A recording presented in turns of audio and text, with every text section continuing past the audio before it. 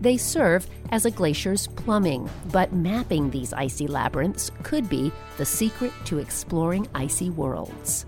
This is Innovation Now, bringing you stories behind the ideas that shape our future. Moulins are places where water has punched through thousands of feet of ice to form a waterfall through a glacier.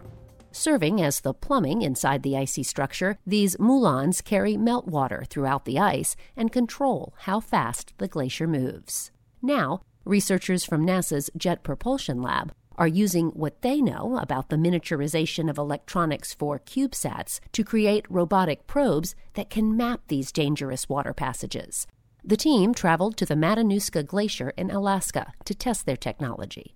Cameras and laser scans were used to create 3D maps of the glacier caves, which will be correlated to surface features using satellite images.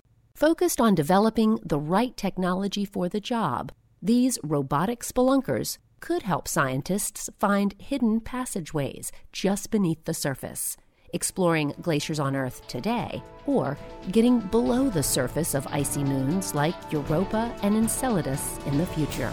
For Innovation Now, I'm Jennifer Pulley.